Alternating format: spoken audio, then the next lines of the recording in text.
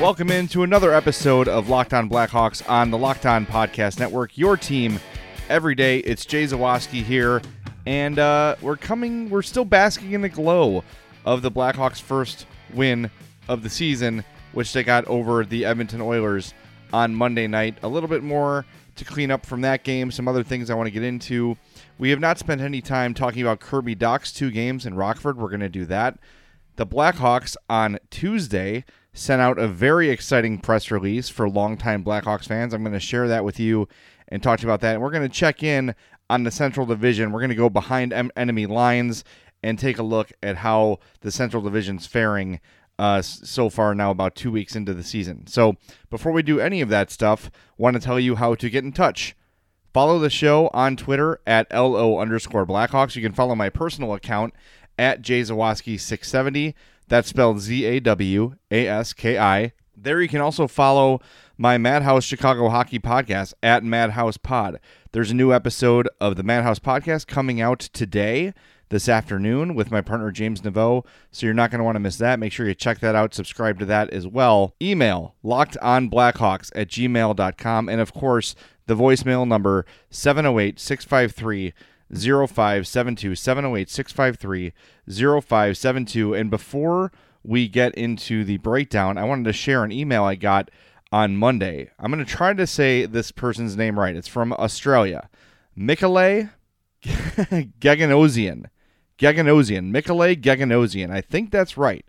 Ghegenosian sent a really nice email telling me how he's caught every episode and how he loves it, and he asked for a shout-out. So there you go, Mikhail. Hopefully I'm saying your name correctly. If I'm not, feel free to correct me, and I'll correct it on the podcast.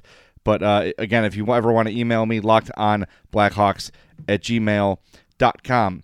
So let's get to a little bit more from the game against Edmonton, as we've had some time to sort of marinate on the win and take a deep breath, take a step back.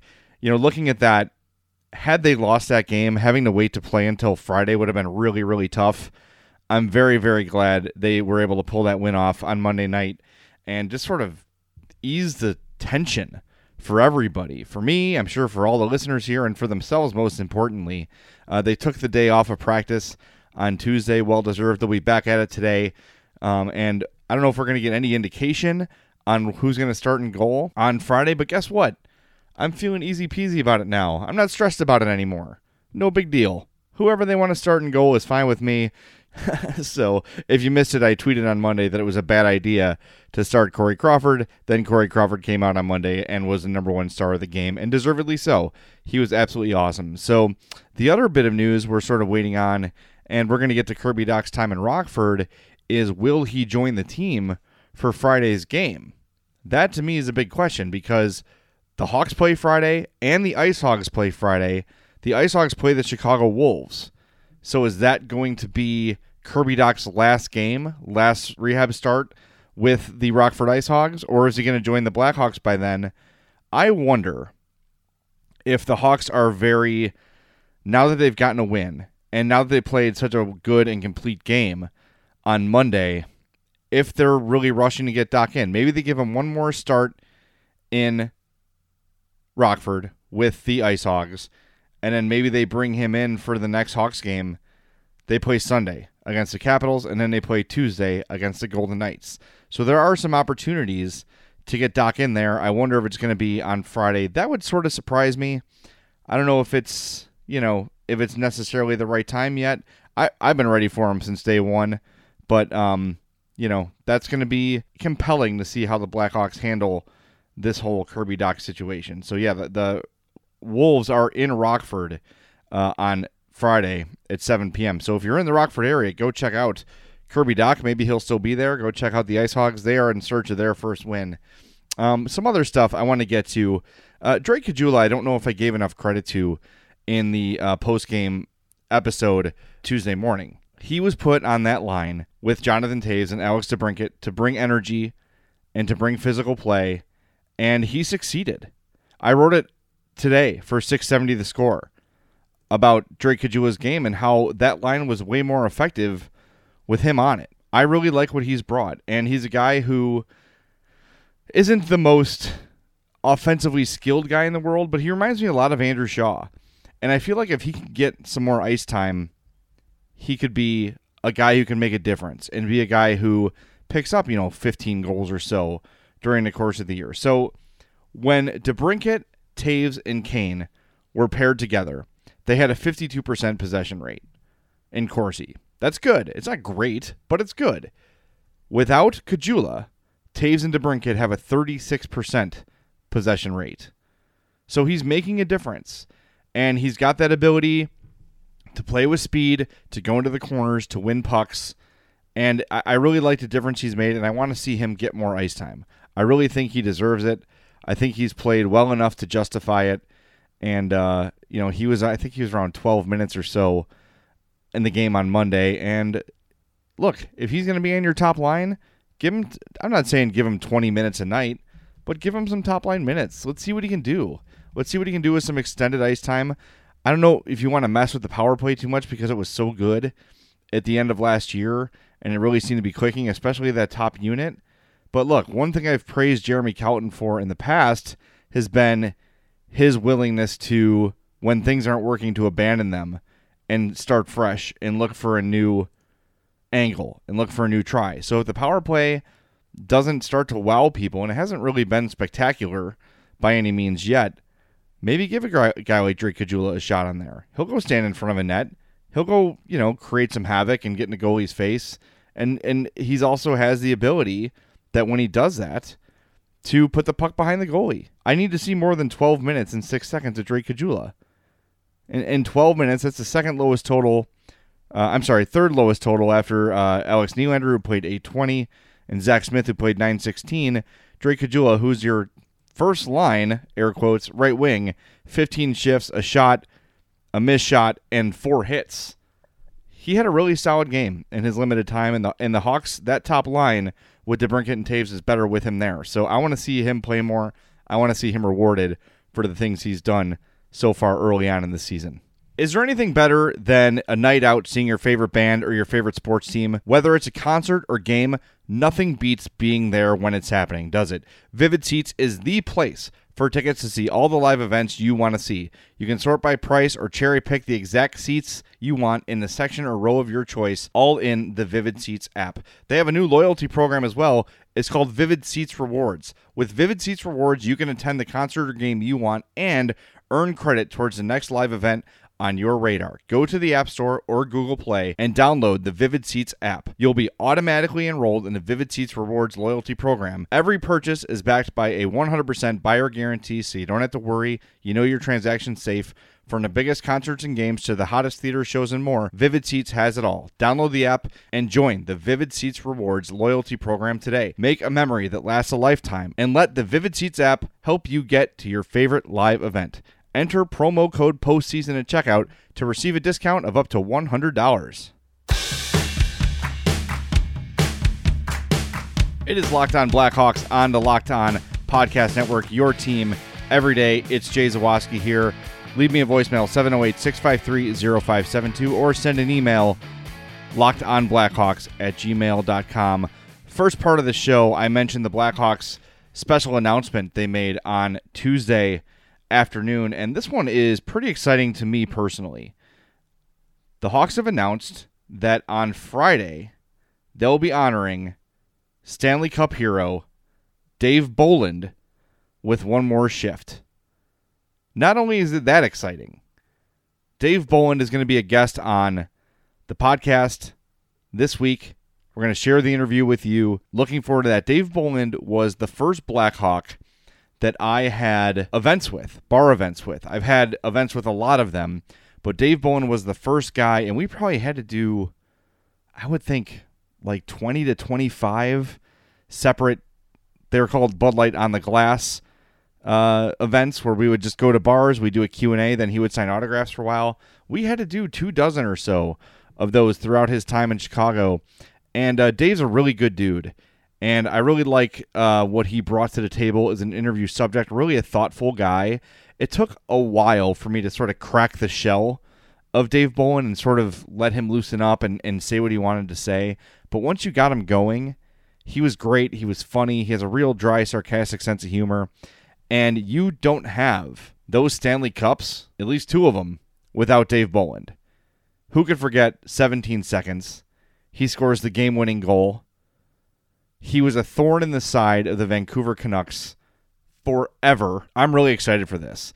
And I know that sometimes the Hawks can take these cool ideas they have and sort of run them into the ground. But I think one more shift's a really cool thing. For newer fans, seeing a guy like Dave Bolland back, maybe a name you haven't thought of in a while, right? He was traded after the 2013 Stanley Cup. That last shift of his career as a Blackhawk was the 17 seconds goal. That's the last time he took the ice as a Hawk when he wasn't celebrating. So it'll be cool to see him back. And then for some of the older guys, like when, Tony Esposito does it, or Eddie Olczyk does it, or Chris Chelios does it, or whoever, it's cool for the newer fans to learn about the players that came before and who are the guys that laid the foundation for this current era of Blackhawks hockey. And there were some great players. Even though they hadn't won a Stanley Cup since 1961, you've got guys like Jeremy Roenick and Chris Chelios. I know Tony Amonte was asked and then declined. I don't know what that was about. But Tony Amonte, I think if you walked around the United Center and asked 100 people who's Tony Amonte, maybe 60 would know who it is and be able to tell you with any sort of knowledge base aside from, oh yeah, he's a former Hawk. Tony Amonte was a superstar in the NHL. The problem is home games weren't on TV. No one could see him play. He was a really great player and a great goal scorer and an electrifying goal scorer. And I know a lot of people hated Alexei Zhamnov because he was the guy traded to Chicago for Jeremy Roenick. But him and Zhamnov had a great chemistry for a long time. Zhamnov is not Magic Johnson on skates, which is what the Blackhawks referred to him when they traded for him, but about as good of his number 2 center as you can have. He played both ends of the ice, solid defender, great playmaker, was not a number 1 guy by any means, even though the Hawks tried to push him in there. He wasn't, but Zhamnov was a good player, and I will die on that hill. I know a lot of people hate him, but Zhamnov's a good player. He just wasn't the guy they tried to sell him as when they traded probably the most popular Blackhawk of the last 20 years and Jeremy Roenick in that deal. All right, we talked about Kirby Dach and his time in Rockford. Did not show up on the score sheet, which I think if you sort of look at it, could be a little disappointing for some people. I understand that. But when you talk to the people that were there and you see the people that were witnessing the game, positive. He stood out as one of the better players on the ice. He had 2 shots on goal in Monday's game against Laval Rocket. Love that team name. Had a couple nice scoring chances. Really struggled at the faceoff dot, which maybe tells me when he does start with the Hawks, maybe he does not play center. I would put him there. I would put him at center. Just let him learn his job on the job. You drafted him to be a center. Let him struggle as a center. Jonathan Toews, his rookie year, was not good at faceoffs, and he just worked his ass off and got better at it. They didn't take Jonathan Toews and say, go play right wing. No, they said, you're a center, play center, you'll figure it out, you'll get better. And he did. And Toews was the number 3 overall pick, and so was Kirby Dach. So I'm not, if you're going to play him this year, play him in the role you intend him to develop into. But Mario Tirabassi, who writes for The Rink and some other places, Stadium, he works for Stadium as well, he details the defensive play, saying Dach got back to cover on defense and knocked a puck out of midair to break up a 2-on-1.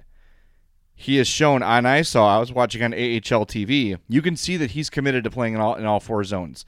That won't be an issue. He's already got the NHL size. He's already got the NHL body. We've seen him in the limited look we've had of him since he's joined the organization. Tremendous in traffic. Really, really good in traffic. Greg Boysen, who we had on the podcast last week to preview the IceHawks season, talks about Dach's awareness. This from a tweet at Greg Boysen. Dach's awareness on the ice is impressive. He just went to the slot and with a stick on the ice, broke up a pass that would have led to a scoring chance for Laval. See, all these things where you're learning about defensive impressive plays from Dach, that's great. We know the offense is going to be there. It might not come out, it might not fully unveil itself in his first year and his first shift or whatever, but the offense is going to be a problem. It's the other parts of the game that are always a challenge for young players. And yes, it's Rockford, and it's not the same as the NHL, but he's doing it against professional players. and a lot of players that could and have played in the NHL before. So to me, it's really encouraging. Yes, you would have liked to see him score 5 goals in 2 games and set the world on fire, but from all reports, aside from his struggles at the faceoff dot, Kirby Dach looked very much the part in his time in Rockford and will be back with the Blackhawks very, very soon. Maybe it's Friday, maybe it's Sunday, who knows, but Dach is on his way. On a low news Wednesday, let's go behind enemy lines. Let's take a look at how the Central Division is going so far. And keep in mind, this podcast was recorded on Tuesday night, so a couple of these teams had games Tuesday, so they're not necessarily accurate records, but it's still a good look at how the Central's doing. On top of the Western Conference Central Division are the Colorado Avalanche. They're 5-0. They face off against the Pittsburgh Penguins tonight. Mikko Rantanen is their leading scorer with 4 goals, 5 assists, and 9 points. Nathan MacKinnon right there behind him with 2 goals, 6 assists for 8 points. They played on Monday against the Washington Capitals in the afternoon in Washington, and were up 4-0 before the first TV timeout took place. They are a supercharged offensive team. They can defend as well. That is a good team. We talked about it in the first week of this podcast that they're the favorite in the Western Conference, and they've not disappointed with the start of their season so far. Again, 5-0. They're up against the Pittsburgh Penguins tonight. That is the Wednesday night matchup, by the way, on NBC Sportsnet, so check that out. That's going to be a really good game to watch. In second place, the St. Louis Blues. They are 3-1-2. They face off against Vancouver on Thursday. Braden Shen and Ryan O'Reilly both tied with 7 points. Shen has 5 goals and 2 assists. O'Reilly has 1 goal and 6 assists. So the defending Stanley Cup champions off to a pretty good start. Winnipeg, who a lot of people thought was going to have a tough time getting things together this year, they have held it together. They're 4-3-0. They played Tuesday night against the Coyotes. Don't have that result in this podcast yet. Patrick Laine leads them in scoring, 3 goals, 8 assists, 11 points, and Mark Scheifele, 3 goals, 7 assists, 10 points. So those two are lighting it up. Mark Scheifele had 2 goals against the Hawks on Saturday, including the overtime winner. Nashville is in 4th place. They're 3-2-0. They also played last night in Vegas. Matt Duchene leads them in scoring, 2 goals, 7 assists for 9 points. And Philip Forsberg, 4 goals, 3 assists, 7 points. The Blackhawks are in 5th place, 1-2-1, as we know. They next play on Friday. Patrick Kane leading the way, 2 goals, 3 assists, 5 points. Brandon Saad, Dylan Strome, and Eric Gustafsson all tied with 3 points behind him. Dallas, who I was convincing myself would be the Stanley Cup champions this year. Not so far. They're 1-5-1. They play Wednesday night at Columbus. Rupe Hintz, or is it Heinz? He's got 4 goals, 1 assist for 5 points. And Janmark, 1 goal, 3 assists for 4 points. And then the Minnesota Wild, they're 1-4-0. They played Toronto last night. Brad Hunt with 2 goals and 2 assists for 4 points. Ryan Suter has a goal and 2 assists for 3, as does Jared Spurgeon. So the Wild and Stars off to slow starts. And, we weren't thrilled with how the Hawks were doing, but they've got more points in fewer games than those two teams. The Wild, not a lot of expectations for them this year, and there shouldn't be because they're not a very good team. Matt Zuccarello will help them a little bit, but I don't know. I kind of feel bad for the Wild. They've done everything pretty well, right? They were able to sign 2 major free agents in Zach Parise and Ryan Suter years ago. They've been competitive. They've made coaching changes when they've had to. They've brought in coaches that seemingly know what they're doing. They just can't figure it out. It's just, I don't know. It's got to be frustrating to be a Wild fan. They also were probably their best when the Blackhawks were at their best too, and that was tough. They ran into the Blackhawks buzzsaw several times, as we all remember. So that's tough. That's a tough thing to overcome as the Minnesota Wild. And now they're sort of, Parise and Suter are older. Suter's still pretty effective. Like I said, he's second on their team in scoring, only 3 points, but he's still an effective player. And Parise, when he's healthy, is good. But I don't know. I just feel like they sort of missed the boat and they got good at the wrong time because the Blackhawks were really, really good then too. You can say the same thing about the Vancouver Canucks, who had awesome teams, but could not win the Stanley Cup because they faced the Blackhawks every year, and they just had their number. Those Canucks teams, I'm writing a book. I don't know if I've mentioned this on this podcast, but I'm writing a book called The Big 50, The Men and Moments That Made the Chicago Blackhawks, and I'm writing my chapter now about the Hawks and Canucks rivalry. You forget, those teams were stacked as hell, and the Hawks just had their way with them year after year after year. And I know the Chris Campoli moment, we won't bring that up, and the Canucks got all the way to the Cup final that year and lost. So there's a lot of teams that had really good rosters that the Blackhawks just rolled right through and never got a real chance to hoist the Stanley Cup because of their confrontations with the Blackhawks. All right, that's going to wrap things up. So again, this week we've got a lot coming up. We're going to talk to Brian Hedger, who used to write for the Blackhawks with NHL.com. He's now covering the Columbus Blue Jackets. We're going to have that interview for you on Friday morning. I want to go and take a look at how Henry Jokiharju is faring. We're going to talk to Joe DiBiase of the Locked On Sabres podcast later this week, just to see how Jokiharju's done. We can look at the numbers all we want, but unless you know someone who's seen him every single game, it's hard to really get a scouting report. And like I said, David Boland, I'll play an interview with him on the podcast this week as well. So a very, very busy week. Of course, the Hawks play again against Columbus on Friday, so there's going to be a lot to get to.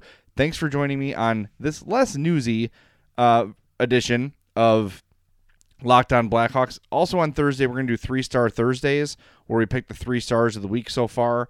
We'll go back to all the Hawks games and just sort of add it all up and say who have been the most impressive Hawks through 4 games. So that'll be on Thursday as well, so look forward to that.